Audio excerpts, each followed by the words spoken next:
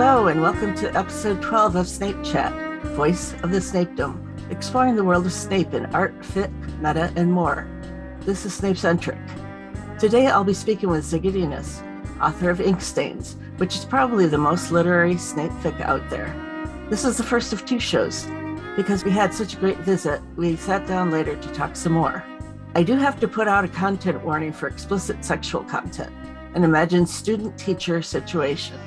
This is in context within the narrative. Enjoy the show.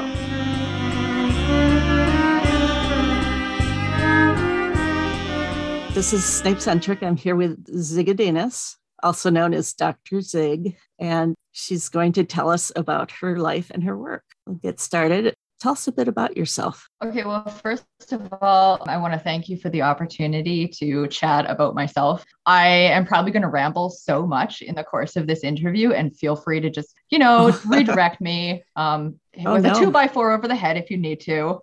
So a bit about myself. I am not even caffeinated yet today. So that gives you an idea of what it's like living with me. I am a neurodivergent person. I'm on the autism spectrum. I am non-binary or gender non-conforming. I am an asexual person, and I'm an Indigenous person. As you mentioned, you'll see folks referencing me as Dr. Zig. And I can assure you that aside from having taught a cadaver-based anatomy lab to students in health sciences, I actually have no medical credentials. So I'm not that kind of doctor. I am way more on the mad scientist end of the spectrum. So I'm a specialist in several niche fields of study, all of which are broadly kind of more or less natural history. And that's really all I can tell you without giving away exactly who I am, because the fields that I study are so small that I am Googleable within about 5 minutes. You can figure me out. So so I have been most recently in alt-ac spaces, which are hell, and I am moving back to academic spaces, which are another kind of hell. And I'm looking forward to it because apparently I'm a masochist. So that's me. And have you always been a writer? I think I would characterize that as I've always been a storyteller. So putting a story down into words and the actual writing of it is performing it. So the performance is the work that I do in communicating the story. And so a story, in the way I conceive of it, is actually a co-creation with an audience. So I'm putting down words, and if I'm doing a good job of that, those words are doing something in your brain and creating a story there. So the story exists in the space between our two brains. So in order to be a storyteller or a writer, if you want to conceive of writing as performance of story, in order to be a writer, you have to have an audience. And I am not terribly good at recruiting those. And I definitely don't have any outside of AO3. So have I always been a writer? No, because most of the time I don't have an audience. Have I always been a storyteller? Oh, yes. I'm making up stories to amuse myself all the time. That is how I wander through my life. Oh, that's wonderful. As well as writing, you've done some very good art. Is the urge to draw similar to the urge to write for you? I would say definitely not. So like I said, writing for me is like this performance of story as co-creation. And so functionally, that is a search to connect with others and to kind of create community and to have a role in community. Art for me it's way more utilitarian, and it is technical as opposed to creative.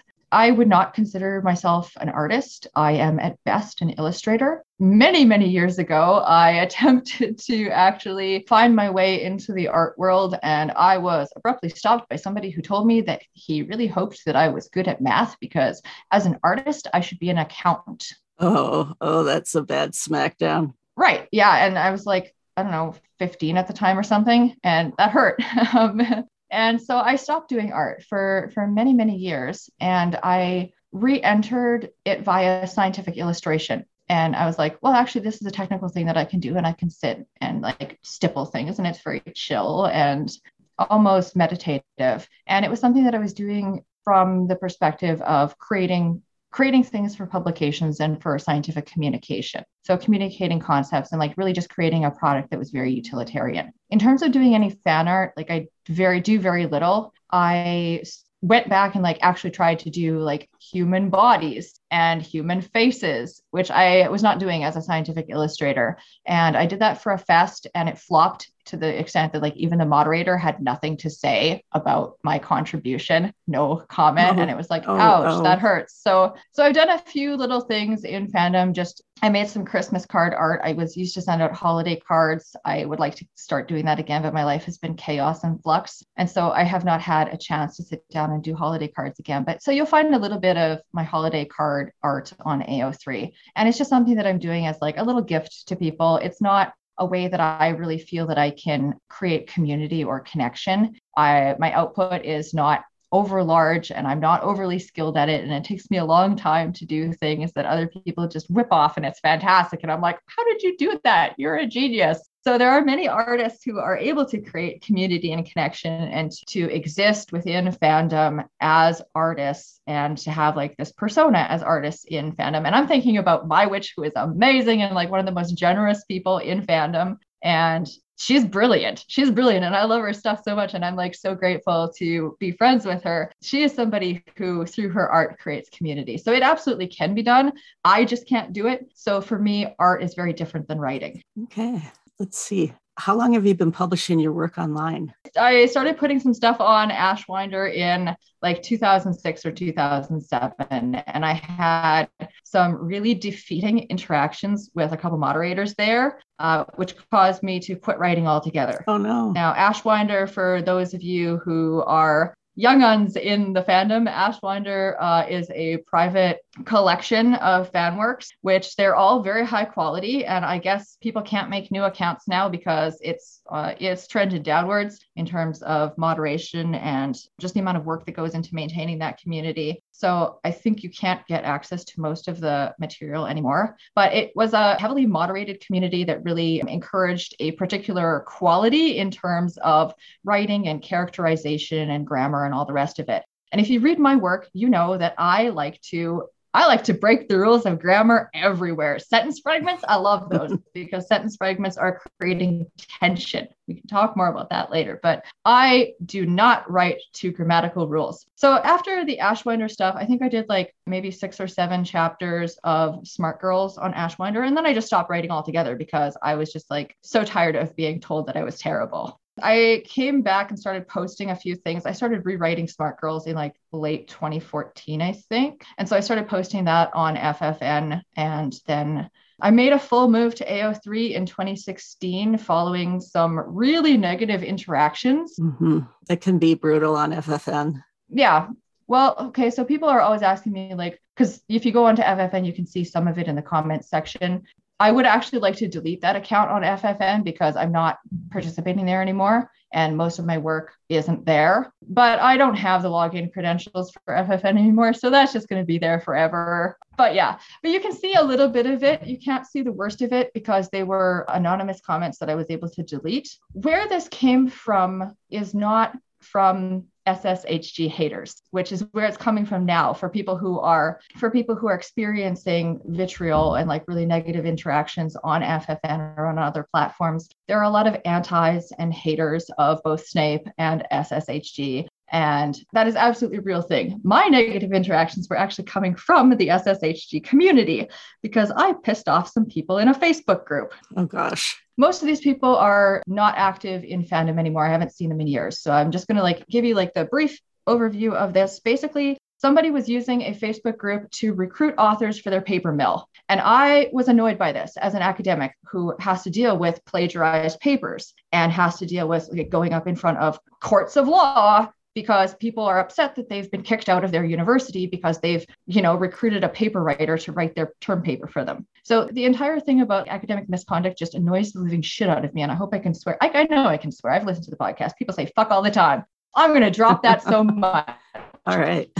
It annoys the fucking shit out of me when people are engaging in academic misconduct because it's not that hard to do your own work. So I was really annoyed by this person who was using a fandom space to recruit collaborators in their enterprise to engage in something that is actually illegal. Oh, so is that like Wattpad or something like that? I'm not going to give any more details because these people have the right to not be doxxed. but I will say that they got upset about me being upset, and they were way more entrenched in the broader SSHG community than I was at that time. I mean, I've been around forever. I've been like lurking since like 2003, 2004, somewhere in there. But they were really more entrenched, and they had fans and stuff of their writing, and they were able to mobilize a huge contingent of that community to engage in some really negative and brutal things, including, and I don't know how widespread the actions were. There may have just been like 2 or 3 people who were engaging in this, and everyone else was like, I'm just not getting involved. So they were like bystanders, you know.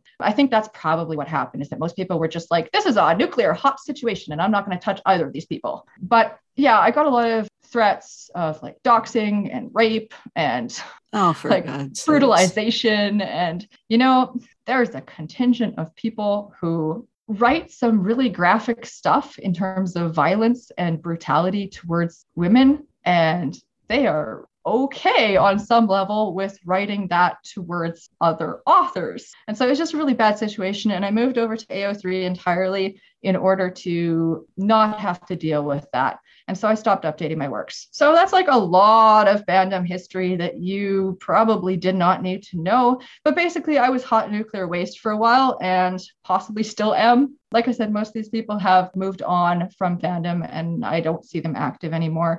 But I will be here until the world ends. Like, they'll turn the lights out and I'll be like hanging out in the background, still partying. Well, there you go. I'll party with you. Okay, we're there. I got the playlist sorted. All right. Oh, yes, your stories often feature Snape and Hermione as partners. What attracts you to this pairing? Okay, so I am attracted to interesting characters. I want to write interesting characters, and I like when interesting characters are foils to each other. So Snape and Hermione they're both these 2 acutely intelligent people, and they are each outsiders and misunderstood in their own unique ways. So Snape is easy from this perspective. So canonically, he is an outsider. He's subject to socioeconomic class stratification, which there's no real counterpart in the US for the very rigidity of socioeconomic class in the UK. Maybe the closest thing that gets to it in the US is when you consider like resource allocation to schools based on taxation and demographics. So in the US, there are usually these pockets, usually in inner cities, where there are substantial limits to the resources that are given to schools and community supports. And so this creates like pockets of what is essentially ghettoization, right? Where it's very difficult, if you don't get a good education, it's very difficult to get into a good school and to get the credentials and the networks that would help you move up. So extrapolate that dynamic without the racism. The racism is so real in the US, and racism is real in the UK too. But for the most part, the vast majority of people in the UK are not like they're white, right? And so every group of people wants to aggress on every other group of people. And when you don't have easy things to aggress about, like the color of your skin, you aggress about more complicated things. And so that's what's happening in the Harry Potter books more than anything else. Yes, JKR brought in the whole pure blood versus Muggle-born thing and created this weird racial tension thing, which actually doesn't translate straight across to like Nazism. We can talk more about that later if you care, or I have lots of thinking thoughts about that. Getting back to Snape, he is the poor kid from like a lower social class. He is absolutely not of the same social class as James and Sirius. Right. They're the rich kids. They come from privilege. And so Snape is an outsider because he's smart, so he's uppity, and he's trying to transcend what should be his normal class boundaries. And his poverty, the neglect that he suffered as a child, he probably has like multiple ACEs. You did a great podcast about Snape needing therapy. And so he has ACEs are adverse childhood experiences for people who aren't up on the psych lingo. ACEs, lots of people have them. And Snape definitely does, just based upon the childhood that we understand canonically. So he has a lot of trauma. He's coming in with it. His brain himself, like that sets himself aside as well. He's busy creating spells. He's creating potions. He's really, really smart. So he's this weird oddball kid, as Sirius calls him.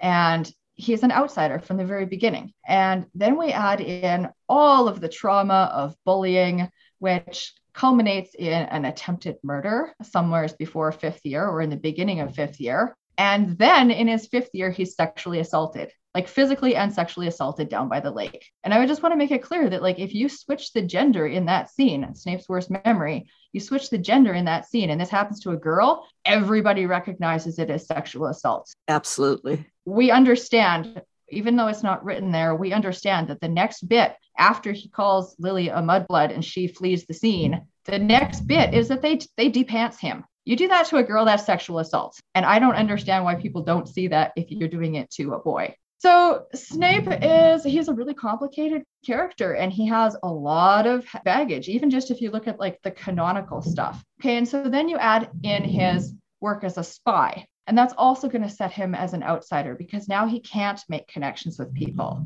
He can't make connections with people on the pure blood side. He can't make connections in the school. He is an outsider and he is very alone, just canonically.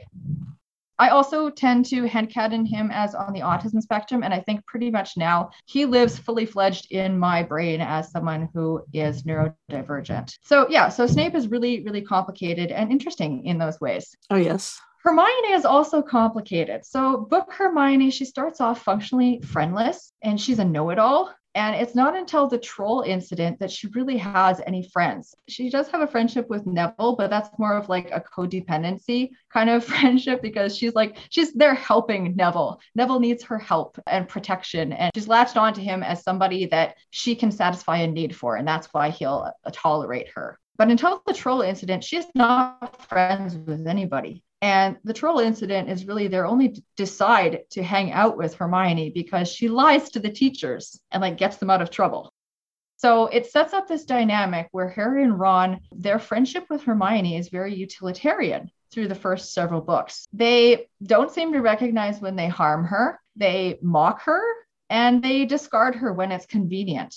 So she is very alone as well. Something interesting starts happening in book 4. In book 4, she undergoes her magical makeover because she's finally found a man who likes women who are smart and likes her because she's smart. And I think that that is really a bad cop-out on JKR's part. And I think it's bad character development. And the next time we see Hermione in book 5, she's on her trajectory to becoming Banff Hermione, badass motherfucker Hermione, where, who takes no shit from anyone and all of this. And I think that what was happening in the real world at the same time as this magical transformation of Hermione's from friendless know-it-all bookworm to Banff Hermione, what's happening in the real world is that Emma Watson came on as Hermione on screen. And there's all this massive pressure on JKR to start writing a strong female character. Mm-hmm. So here we get into all of my frustration over what strong female characters are. So when we look at characters in popular media and popular literature who are understood as strong female characters, they are belligerent, they are action-oriented, they are confrontational, they're girls with balls. So we have a strong patriarchal view or a patriarchal gaze of what strength looks like. We only understand in popular media, we only understand strength as being like aggression and confrontation and not taking any shit. And I don't think that is a holistic view of what strength can be. So one of the authors that I like in science fiction is Lois McMaster Bujold, who catches hell all the time for one of her characters, Ekaterine Vorsoisson. Ekaterine is, I think she's actually a really strong character because she grapples with having been in this complicated and abusive relationship. She finds her way out of that relationship while making sure that she's protecting her son. And she finds romance with somebody else. And she confronts herself and says, this person is problematic and I understand these problems and I can draw boundaries so that this person that I'm in love with, even though he's problematic, I can make sure to keep a core of myself for me. That's really strong. Even though Ekaterine's whole trajectory is moving from one bad relationship to another relationship that has some problems, but she's decided she can be happy in that other relationship because she knows who she is and she can always keep herself safe. So I'm interested, and I think that fiction needs more representations of women as complicated, messy, interesting human beings, not just these cardboard cutouts of what strength can be, but these interesting human beings. And I think that one of the core tenets of real strength is an ability to confront yourself. So Nasce te ipsum, y'all, if you're reading Ink Stains or if you decide to read Ink Stains. So I'll talk a little bit about the Snape-Hermione dynamic and why that appeals to me. Yes. In particular. Since I just talked about like, why are these characters interesting to me? Because they're complicated. And I've given you like sort of my trajectory of why I think they're complicated. Why are they interesting together? So a lot of people will say that they enjoy the sniping and the banter between Hermione and Severus, and that Hermione is like the only character who could offer Severus a challenge or a good argument. Speaking as someone, okay, so I don't think I'm a flaming genius or anything. I don't think I'm all that smart, maybe smarter than the average bear. But as somebody who exists in academia and surrounded by a multitude of very highly intelligent people, I just want to say that it's the people who aren't all that smart, like objectively, those are the people who like to argue, by and large. Really smart people lead lives where they are persistently having to argue their point of view to people who don't get it. And they're having to explain themselves time and time and time again. And it's really exhausting. People who are really smart are also really othered. Either their intelligence or their interests set them aside, or people just exclude them because they're boring, or they perceive people and the situations as so differently, or they perceive themselves so differently that they just experience life as a persistent lack of connection. So there's this deep loneliness at the core of being smart, where you don't really connect with other humans, or you don't feel like you do, or you don't feel like you belong. So what attracts me to these characters in particular is that they could conceivably each find this sense of belonging with the other. There's this sense that there's somebody else like me out there. And that is very compelling. So in finding belonging, they could actually let their guards down. Snape wouldn't have to argue with Hermione necessarily, and she wouldn't have to be bossy and do all the thinking for him. And those things, having to argue with everybody in order to get your point across, having to do everybody's thinking for them, having to like do the disaster planning all the time, having to think everything through and be the smartest person in the room, that is fucking exhausting. Yes. And you know what's beautiful? A competent person who solves a problem by themselves and then presents you with a solution fait accompli, or like somebody who figures out their own shit. That is beautiful. And that is like a space where I think that Hermione and Snape could be really good with each other, because they finally big sigh, like, you get me and I'm safe here and I can be myself finally. So that's my whole thought about it. I guess talking more about instincts maybe after you read would be a good place for that. You just really hit the nail on the head as far as the otherness, and to be able to, well, the other thing, two intelligent people can do is kind of communicate in shorthand. Yeah, absolutely. Yeah, just very appealing about pair. Do you write about other pairings or fandoms? I'm interested in friendship dynamics in HP, and I don't mind reading some other pairings. I'm not reading any fic when I'm actively writing, because I don't want to do that cross-pollination, cross-contamination thing. Sure. I don't have a problem with other pairings. I don't tend to write them because the characters aren't that interesting to me. I could definitely see Harry and Draco, that would work. But those characters, I'm not interested in writing Harry because I think he's kind of a tool and he's annoying. And so I don't want to ever use him as a viewpoint character.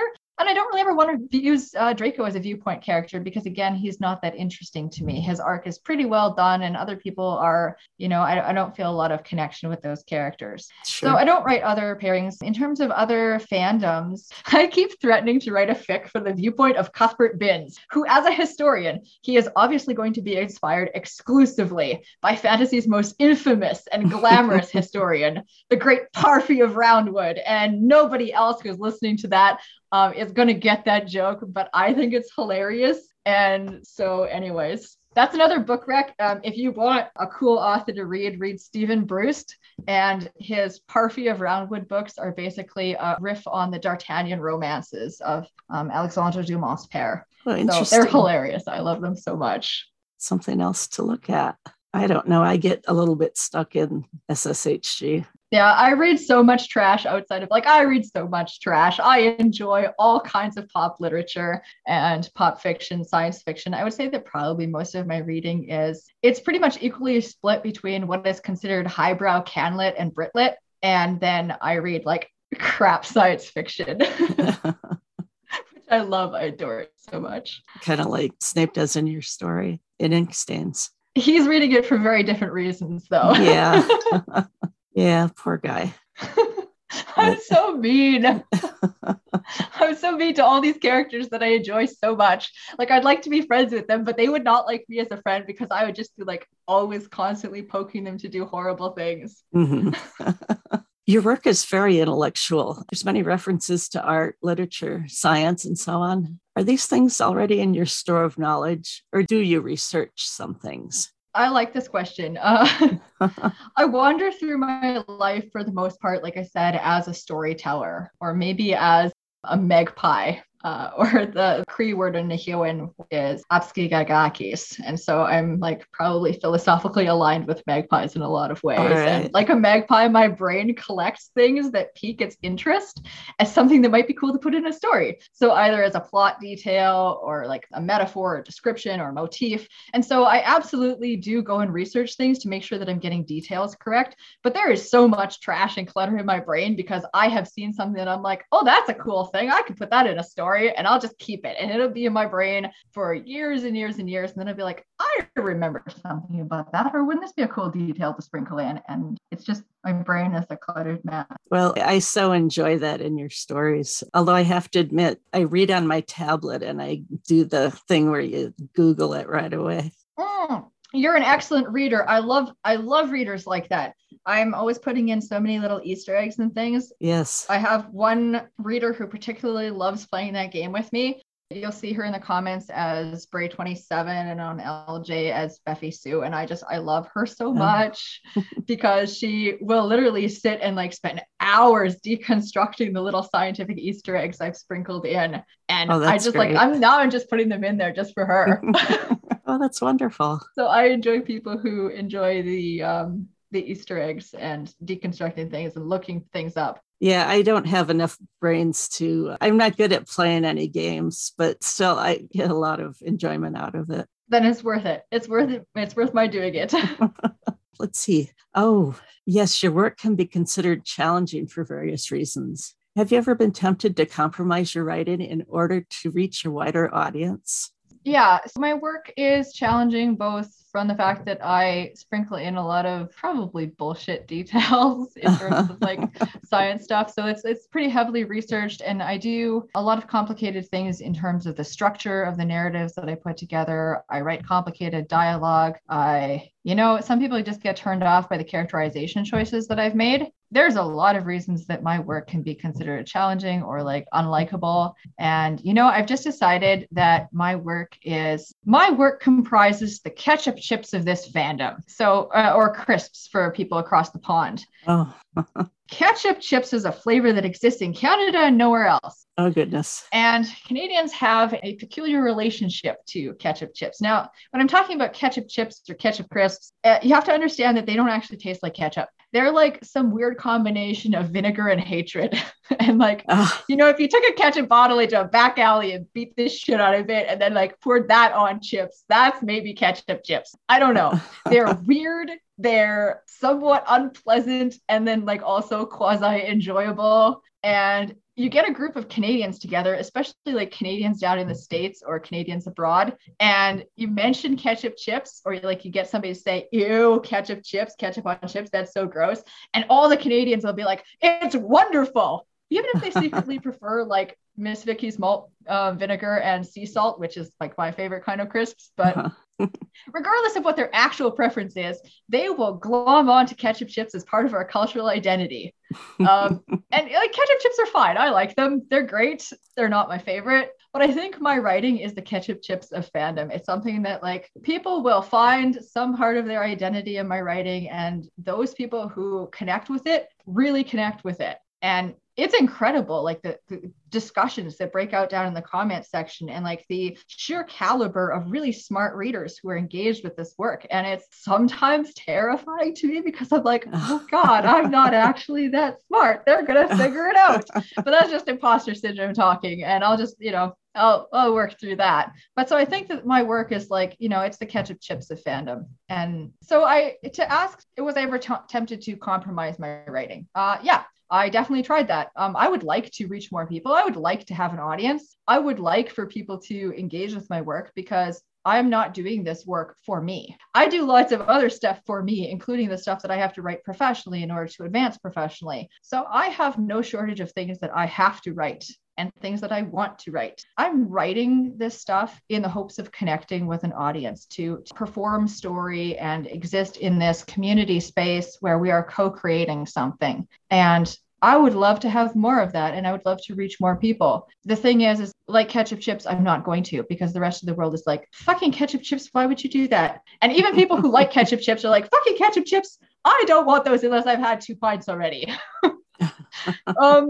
So I tried to write something that would be more palatable to the majority. And that something was lies in red ink. And it fucking became ink stains in my head before I even posted the second chapter. So like, I just write this way. I just do. So my work now on a personal front is reconciling who I am and how I write with what the world wants. And just like the world in general does not want me or ketchup chips, I have to learn to accept that my writing is just an extension of that existential truth. Like it's gonna, most people are going to recoil in disgust. And I guess I have to be okay with that because that's just who I am.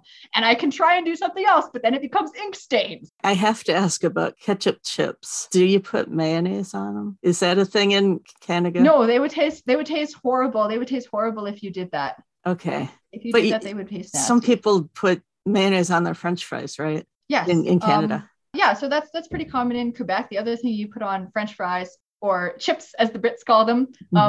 We're doing this whole like chips, crisp fries thing. Yeah. The other thing that you put on chips or fries is gravy and cheese curds. And then you call it poutine, and it's a heart attack in a basket, and it's delicious. Oh goodness. Yeah, no, I don't think ketchup chips or ketchup crisps would taste at all good with mayonnaise. I think that would be horrifying. But now I'm going to go and try it. Like next time I have a bag of ketchup crisps around here, I'm going to try it because I want to know. If we're talking about horrifying food combinations, like, can I also just put out props for my favorite sandwich, which is, you can't buy these in the store. You have to make them. Dilled carrots. It's basically a dill pickle, only use carrots. So you take those and you put them on peanut butter on brown bread, and that is exquisite. So in terms of horrifying food combos, that particular recipe is never going to wind up in ink stains. I drop food into ink stains all the time, but that one is never going to land because I know that it's horrifying. But it's delicious. Try it. You can try it with dill pickles, like actual gherkins, but it's not as good as with dill carrots. Yeah. Yeah. Okay. My thing is Braunschweiger, which is a liver sausage, and grape jelly. That would work. Yeah, it's kind of a sweet, smooth taste. I don't know. That would work. Yeah. That would work. Anyway, yeah. All our strange food things, right? Right. What's Snape's strange food thing? What do you think that he likes the most that other people would be horrified by? Oh, trying to think. Probably something he ate as a kid. I don't know. I have to do culinary research on this and decide what is the most horrifying thing. It doesn't actually taste good. And then I'll put that in ink stains, and everyone will be like, ugh. Oh, there you go.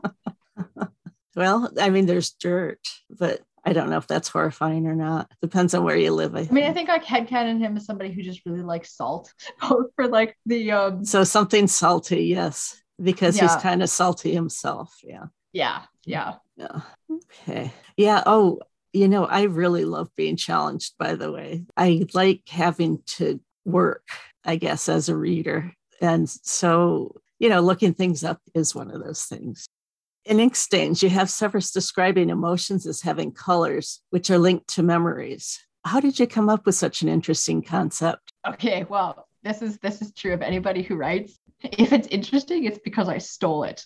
So I stole this idea, like wholesale. Color is, throughout art and literature, color is intrinsically linked to emotion. Everything from the yellow wallpaper in Charlotte Gilman Perkins' story of the same name to you see blue cropping up everywhere in art, and it denotes wealth or it denotes virginity. It's really highly associated with the Virgin Mary in most ecclesiastical art, and certainly throughout the Renaissance and all periods earlier, blue is like highly tied to sanctity. And so the idea of color being symbolic for things, either symbolic in a religious or spiritual sense, or just symbolic of particular emotions, that is something that crops up everywhere in literature. Now, then the other part of this sort of setup is memory. Now, memory is, if we look at this from like a scientific perspective, memory is linked to emotion. So if we think about where memory is processed and stored in the brain, I mean, if it's stored, but the part of the brain that's responsible for processing events and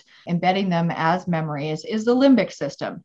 And so in particular, the hippocampus, which is like the seat of memory, and then the amygdala. Those are like two key components of the limbic system. And the amygdala is responsible for your deep emotion, your fight or flight responses, but like any kind of like really, really deep emotion. And so long-term memory, the most persistent kinds of long-term memory are all kind of emotionally processed or emotionally encoded. And that's what PTSD is, right? So PTSD is feeling or being in a situation where you're evoking the strong emotions that are also evoking deep memories of trauma. So people have like battlefield flashbacks where they're in a situation in their non-military life or like non-traumatized life where they feel a lot of helplessness or fear or anger, and it gives them an instant flashback to the last time they experienced that emotion. So we know that memory and emotion are intrinsically linked. So then the question is, and like this is where I'm starting to play with things, is like, what is legitimacy? Legitimacy is kind of looking at thoughts and memories, right? To some extent. That's what we see it as being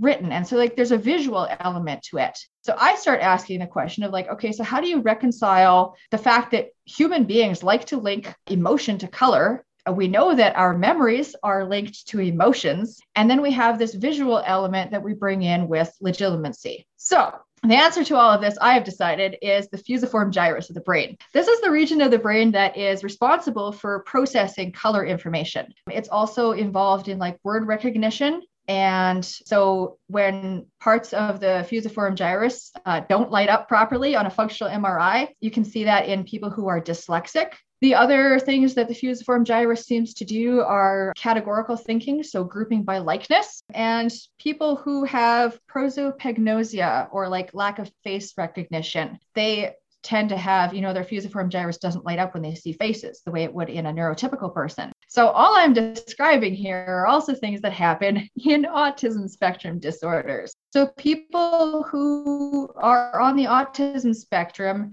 have limited functioning or different functioning of the fusiform gyrus. If you hook them up to a functional MRI and fMRI, if they are on the autism spectrum, their fusiform gyrus doesn't light up the same way that a neurotypical's does. So we have, just to recap that, so we have processing of color information, we have word recognition, categorical thinking, so grouping by likeness, face recognition, and then there's obviously attendant disorders. So if we think about autism spectrum as being a disorder, which I don't, it's just a different way of thinking, but it's classified as a disorder. So you'll see ASD in the literature. The other thing that happens with weird connections in the fusiform gyrus is you can get synesthesia. So people who experience synesthesia, and I experienced the mild forms of it in addition to like lack of face recognition and the whole spectrum of autism spectrum stuff. I'm also dyslexic. So like there's stuff wrong with my fusiform gyrus, if you want to say like wrong as compared to a neurotypical condition. But anyway, synesthesia also happens when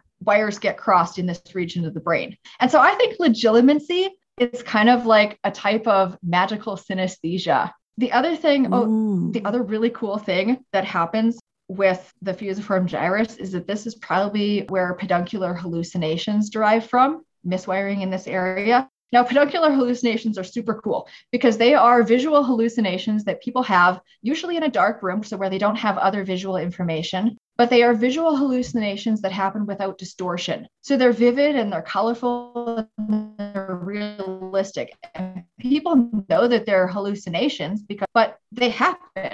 And so I think that like legitimacy is probably a kind of synesthesia mixed with peduncular hallucinations mixed with extra magic sauce. And so this is why I have linked color and the perception of color and emotional processing and memory all together. And I've said that like this is what's happening when we're talking about occlumency and legitimacy in particular. So that is the scientific rationale for what I have done.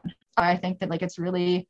You're breaking up. Oh, noes. One idea might be to turn off your video so there's more. Yeah, I'm going to do that. Room for the audio to come through. Yep. Okay. Video is off. Okay. Now, can we back up? Oh, so just backing up a you're little just bit, kind of wrapping it all up. Yeah, so I was going to say a little bit about Severus and autism. So I do think that this character is written in ways that are consistent with a diagnosis of probably really high functioning Asperger's. So I have like canonical based reasons for thinking that, and I have my own perceptions as somebody who is on the autism spectrum. But I also just want to say that like JKR based her characters on real people. And she was at the beginning of writing this stuff, she was writing like nasty little asides about real people, which is problematic for a lot of reasons. But the real person that she based Snape on, John Nettleship, is somebody who identified as being on the autism spectrum. He identified as having Asperger's. So I think that a lot of what we see in Snape's characterization is his inability to relate properly to other people and to just be kind of like slightly off in all kinds of social situations is probably reflects like real lack of ability to see and understand the kinds of visual information that are necessary to proper social interaction. People sometimes rebel against this diagnosis for Snape because they're like, but he was a spy. And I'm like, people who are ASD, people who are neurodivergent in this way, we go through our lives acting. We literally sit down and diagnose what a situation is, and we decide what role am I going to play in this situation. And we put on a persona and we say, this is the act that I'm going to do today. So Snape's classroom dramatic personality, that's an act. I mean, he's studied that and he's decided, I'm going to be very swish and I'm going to be authoritative and I'm going to be kind of a bully. And like, it's all like a put on thing. So it's not that different for him to switch and put on a different persona in order to be a Death Eater spy and a different persona. And the places where you don't see him really having a persona are places where he's uncomfortable and he's not sure what's going to happen. And then you see the cracks in his persona. I'm just trying to picture him in a classroom full of dunderheads. I just think he's so exhausted all the time. And this is, okay, I'm just going to like provide a little bit of railing against everybody who thinks he gets up to all kinds of sexual shenanigans down in the dungeons. Like, he has no energy for that. Do you know how long it takes to mark things? You have no idea how much work. I mean, I look at the amount of homework he assigns and I'm like, oh God, he never slept. He never slept. Somebody estimated that he worked like 100 hours a week, what with teaching and marking and definitely. And roaming the halls. Hallway patrols. And then you have to add in like all of his spying stuff and like right. And oh my God, like when does he have a chance to just have a cup of coffee and read the newspaper? Yeah, the poor guy. I mean, it's no wonder he had no fucking time for a shower. He's like, fuck, it's fine. Yeah. I'm just teaching. I don't care. If I don't smell too bad. It's like, checking his robes. Does this stink? Is there stains? Okay, we're good. Let's go. Right. Saturdays, he just like laid in bed and he was like, this is perfect. Oh God, there's marking to do. Oh God. And so it'd be like 3 hours of existential angst. Do I get out of bed today or not? And then he would solve it by just like levitating the papers over to his bed and like calling on the kitchen for coffee. And he'd lie in his bed marking papers thinking, I want to die. I want to die. He hated teaching. He hated it so much. And he was just trapped there. Yeah. All right. Such a waste of a brilliant potioneer. Yes. I guess we wouldn't have met him otherwise, right? So, true. If he wasn't at that school. Would you mind reading a passage from your work for us? Okay, I can do that. It's long, so feel free if you are listening to the podcast and you need to go and get a beer, feel free to do that right now. I'm going to read you chapter 5 of Ink Stains. And to put this in context, Hermione has just broken up with Ron, or rather Ron's broken up with her because she did not have the balls to ever end that for herself. She did not have the self-awareness to ever end that for herself, as becomes very apparent in the story. So she's broken up with Ron and she is finally examining something that she has failed to examine for pretty personal reasons. And that's the putative or potential existence of Severus Snape as a walking, breathing person following his untimely demise, which wasn't a demise, in the Shrieking Shack. So to set this up as context for people who haven't read Lies and Red Ink, Hermione was engaged in kind of a little bit of marginalia correspondence with Snape. Like he would like write little citations on her papers, and they were starting to work on Polyjuice Potion, like an extension of that potion, the time frame in which it would be active. And so this was happening throughout kind of like the canonical school year, starting from about 5th year through to the night at the Tower. And she, for very complicated reasons, has been involved with Ron for a period of time. And she put aside all of that potions work and at some point picked it back up and actually published it in a scientific journal. And when she receives her copy of the reprint or the published copy of the paperback, she also gets a note in the mail that has Snape's handwriting. And then she proceeds to ignore that more or less for a decade. So this is where we're coming, is she's finally starting to think about, like, is Snape alive? And how could that be? And so she's trying to figure out the intellectual problem of it. So having given you all of that completely unnecessary background, here is chapter 5. Antivenoms are a dead end. Dead and gone. The sheer volume that would have to be administered into the bloodstream is impossible to accomplish via the kind of circumspect encapsulation she's envisioned as this method for controlled release. She frowns at the graveyard of scrap paper littering her table. It's the first time she's really had a good look at this problem, faced it square on. First, there was Ronald, who might have broken his sterling track record and actually been curious about what she was working on. And second, she didn't want to know it was impossible. She still doesn't. She retrieves another cup of coffee from Laszlo. This afternoon's marzipan is tinted a delicate pink, and it's covered over in luscious dark chocolate. She nibbles it delicately and reassesses the mess on her table. The way she sees it, there are 2 big problems: neurotoxins and disseminated intravascular coagulopathy. She wasn't close enough to see drooping eyelids, and his speech wasn't slurred, but he was definitely in the throes of muscle fasciculation. The scene's writ large in her memory, with the trembling, helpless spasms progressing into rigor, his fingers curled to arachnoid claws. It's the acetylcholine pathway that's under attack, the neurotoxins binding to receptors. She flips through her dog-eared copy of the British National Formulary. Isn't myasthenia gravis an acetylcholine receptor problem? What do they use for that? Neostigmine. It's been on the books since 1931, and what's more, it's been used for a snake bite. No one gives him credit for being a brilliant muggle the way they say he was a brilliant wizard. She thinks he was probably just plain brilliant, irrespective of descriptive nouns. But there are still the cytotoxic effects. The phospholipases break down cell walls, rupturing them so that their contents spew out into the bloodstream. But that can be dealt with. Blood replenishing potion, if nothing else. No, it's the prothrombin-like molecules that interfere with the fibrinogen cascade that are the kiss of death. They initiate microscopic clotting throughout the smallest vessels of the body. Enough of them would turn blood to jelly, but what happens is actually a more prolonged agony. The clots tear through and occlude capillaries and small vessels. Meanwhile, the venom reaction progresses, using up the remaining platelets in this sadistic co-option of the body's repair system. And without platelets, the wounds inflicted by the passage of microclots can't be patched, and so the victim begins to bleed out into their tissues. But his skin was paper white, and while he bled out, it was rather more external than you'd expect from coagulopathy. So she doesn't think that she's wrong about anticoagulants, but then why didn't he begin to leak uncontrollably when he smashed through the plate glass window? Surely there were cuts and scrapes. To manage such precise timing between the Great Hall and the Shrieking Shack when he couldn't have known what was coming, well, it's beyond the realm of plausibility. Even with anticoagulants, he would still have needed countless transfusions, or better yet, cryoprecipitates of fresh frozen plasma. And at this point, her various scenarios necessarily involve co-conspirators, accomplices. If he'd had them, he would never have been in the position of desperately needing them in the first place. Occam's razor is so sharp, you might not even feel it if you chose to slit your wrists.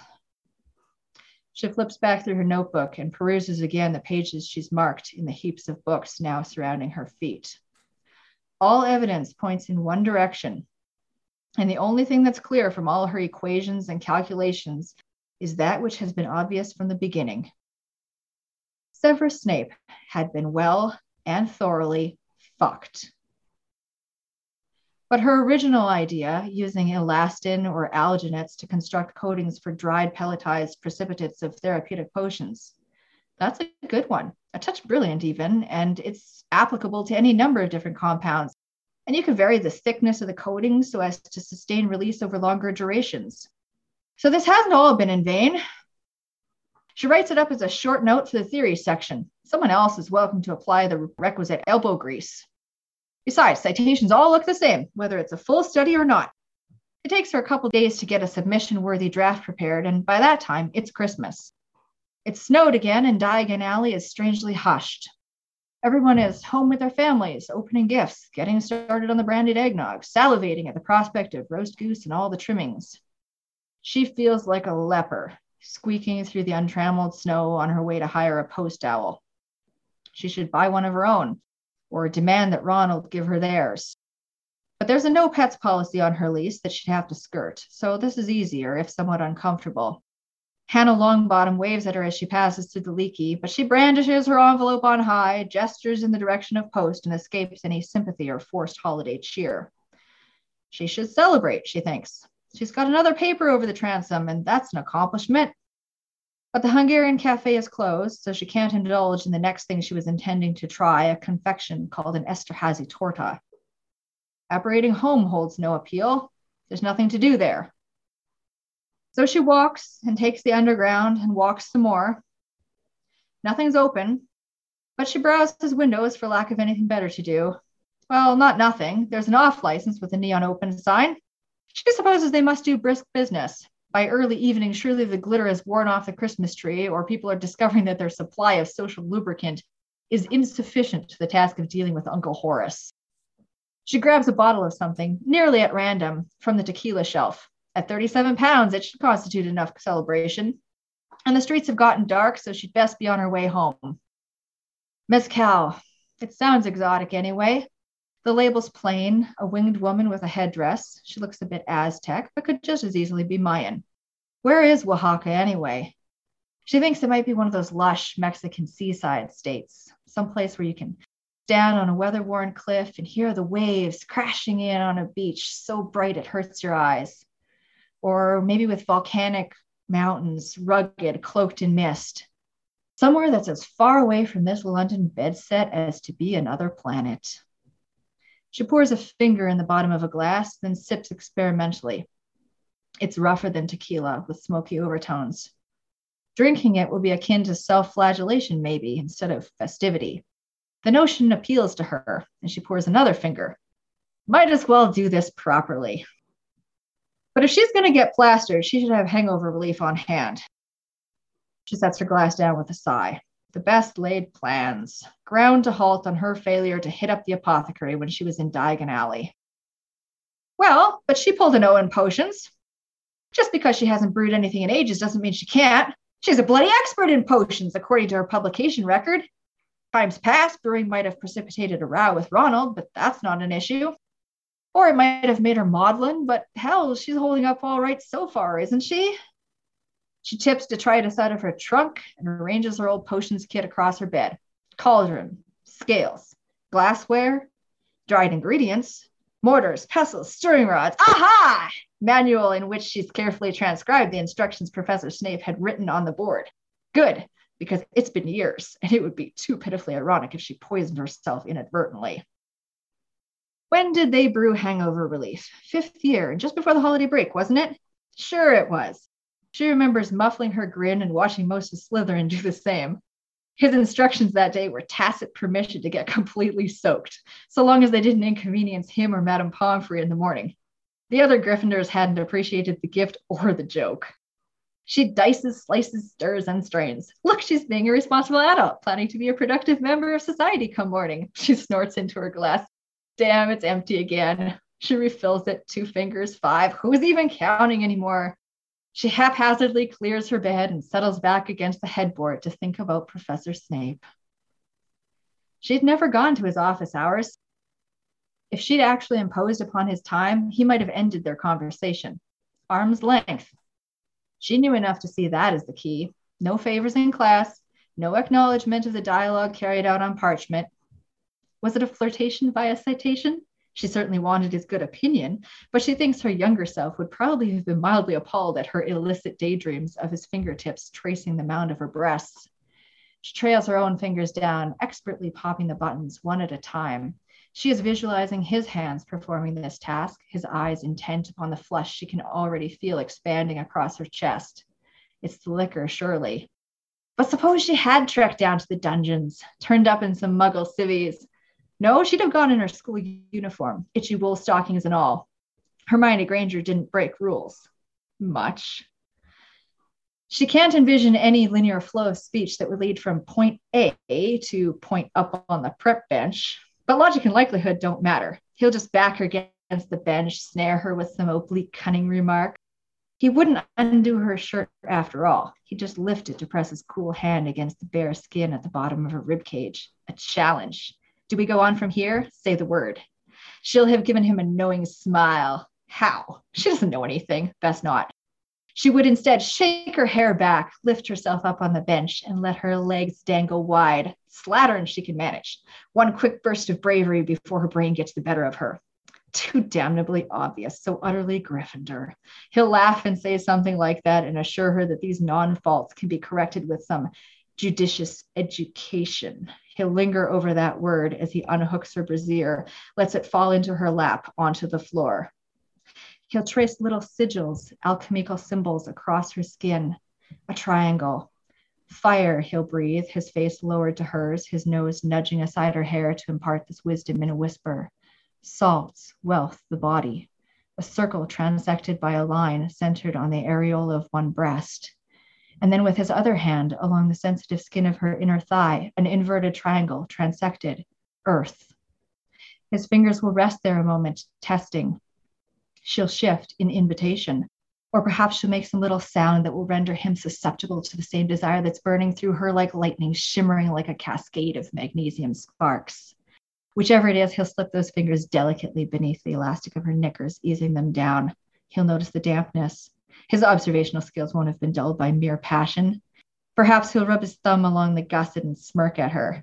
He's pleased with himself, and she's pleased with herself that she's pleased him. And while she's thinking through this tangle, he'll grasp her ankles and lift her legs onto the bench so that her center is splayed out before him like some intriguing specimen. He'll fold her skirt back, and upon her mons, he'll trace another glyph. Circle subtended by cross. Venus, he'll intone, stroking the tail of the cross down into the damp thatch surrounding her eager vulva.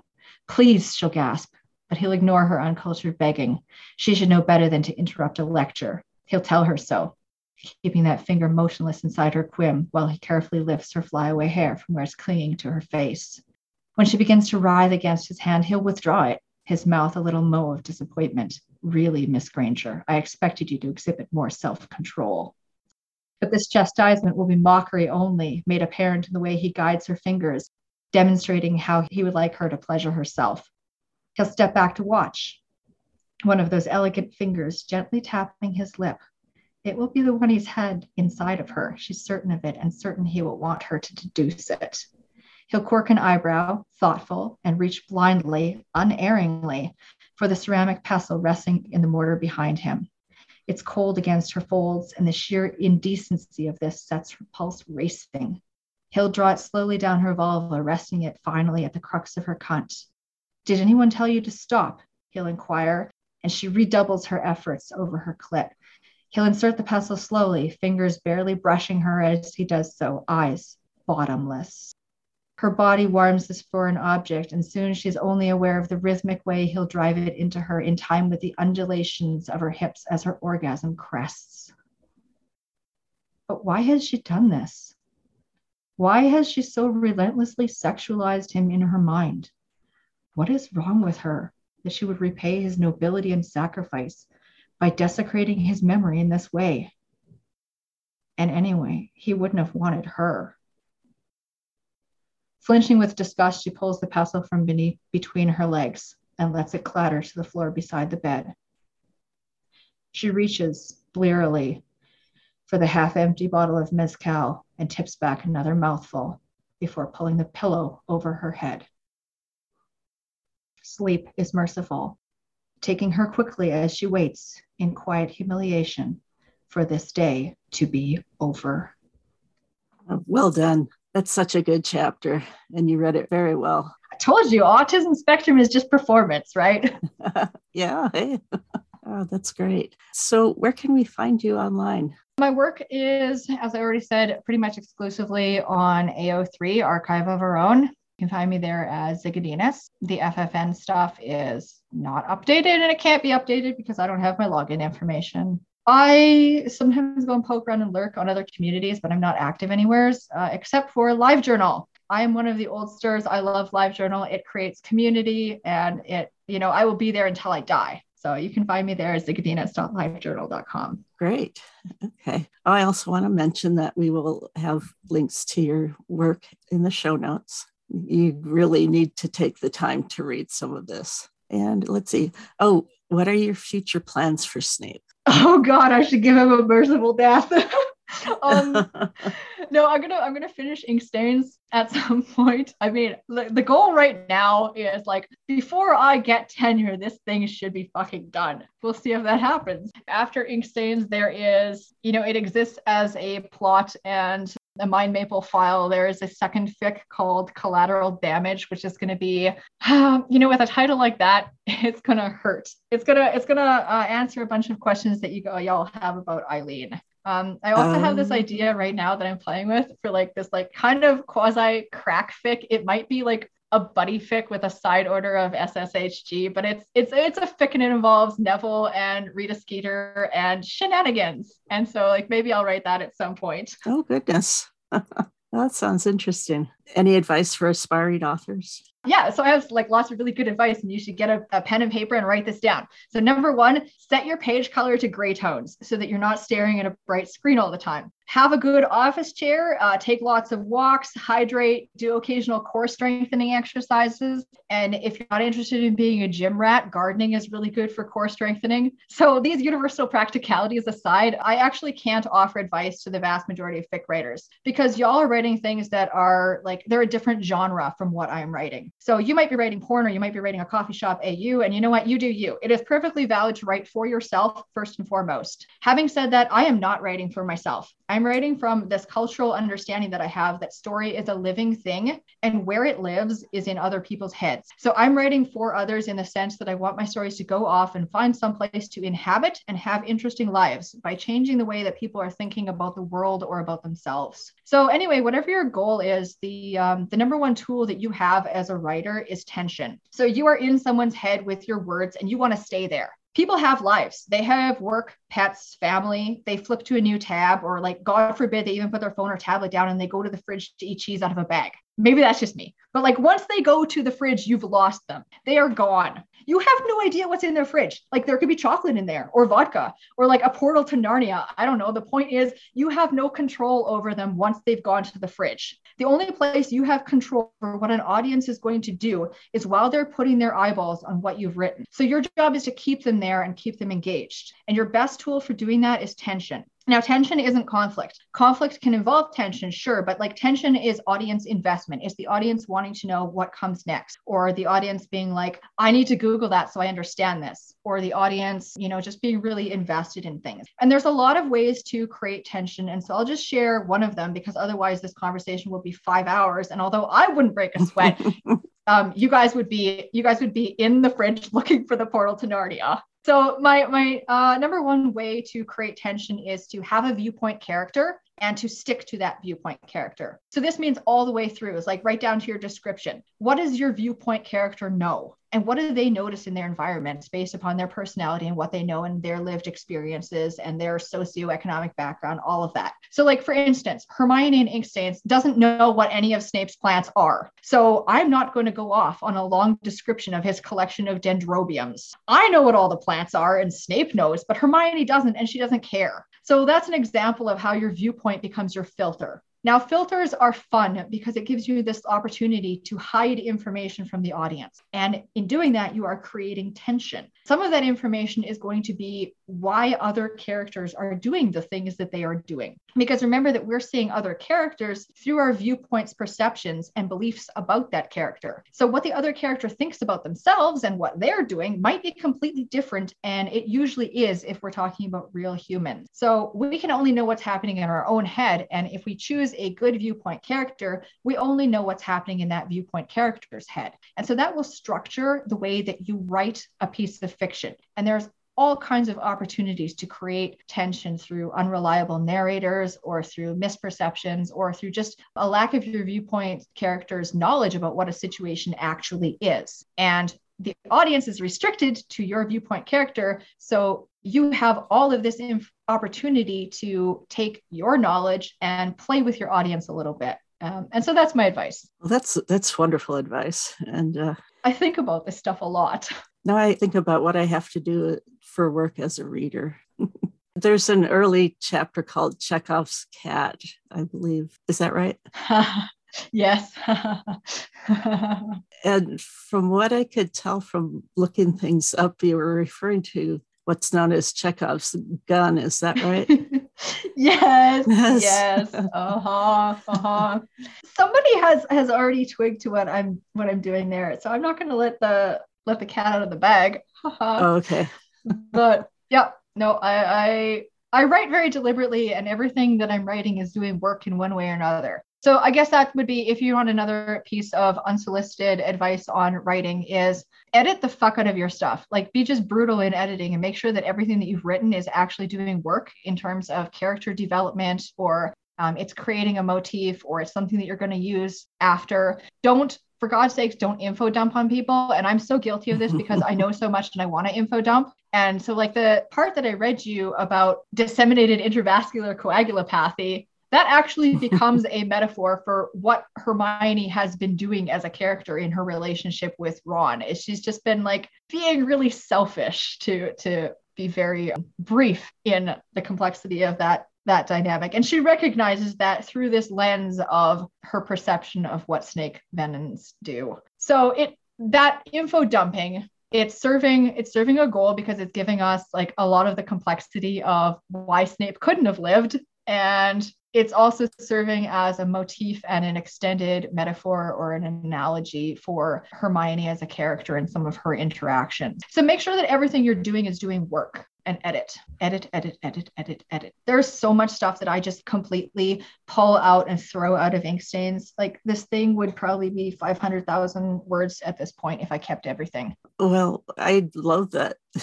I'd love more quantity, but that's not really true. The quality is what matters. Mm-hmm. And you see how I completely misdirected you there from Chekhov's cat? That was deliberate. Oh, I know a character in your story that does that too. Oh, fun. Well, Zigaginas, thanks for joining us today. It's been really fun. This was so much fun. And like, I love talking about this stuff. I love chatting about the craft of writing. And I really appreciate having a platform to chat with you today. And if folks are at all intrigued by this work, one, I'm sorry for the fact that I'm terribly slow about updating. I have a life and it's complicated. And two, thank you so much for being interested in my work. And I would love to hear from you. Yeah, okay, good deal. And I guess we'll just say goodbye then. Bye-bye. This was so much fun.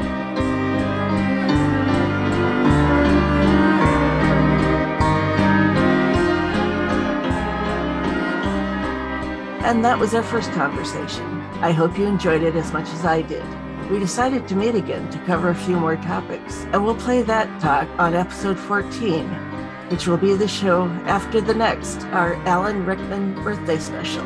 Go to our FICREX page to find links to Zigaginas' amazing work at snapechatpodcast.com. Be sure to leave comments or thank yous. Be sure to tune in on February 21st, Alan Rickman's birthday, to help us celebrate the great man and his contribution to the HP world. Thanks to Maria, Nix, and Pet Genius for their behind-the-scenes work. Like us on Facebook, follow us on Tumblr and Twitter, email us, or leave a voicemail. We really want to hear from you. Be sure to check out Care of Magical Shippers podcast. And that's it. Thanks for listening. Until next time, stay snarky.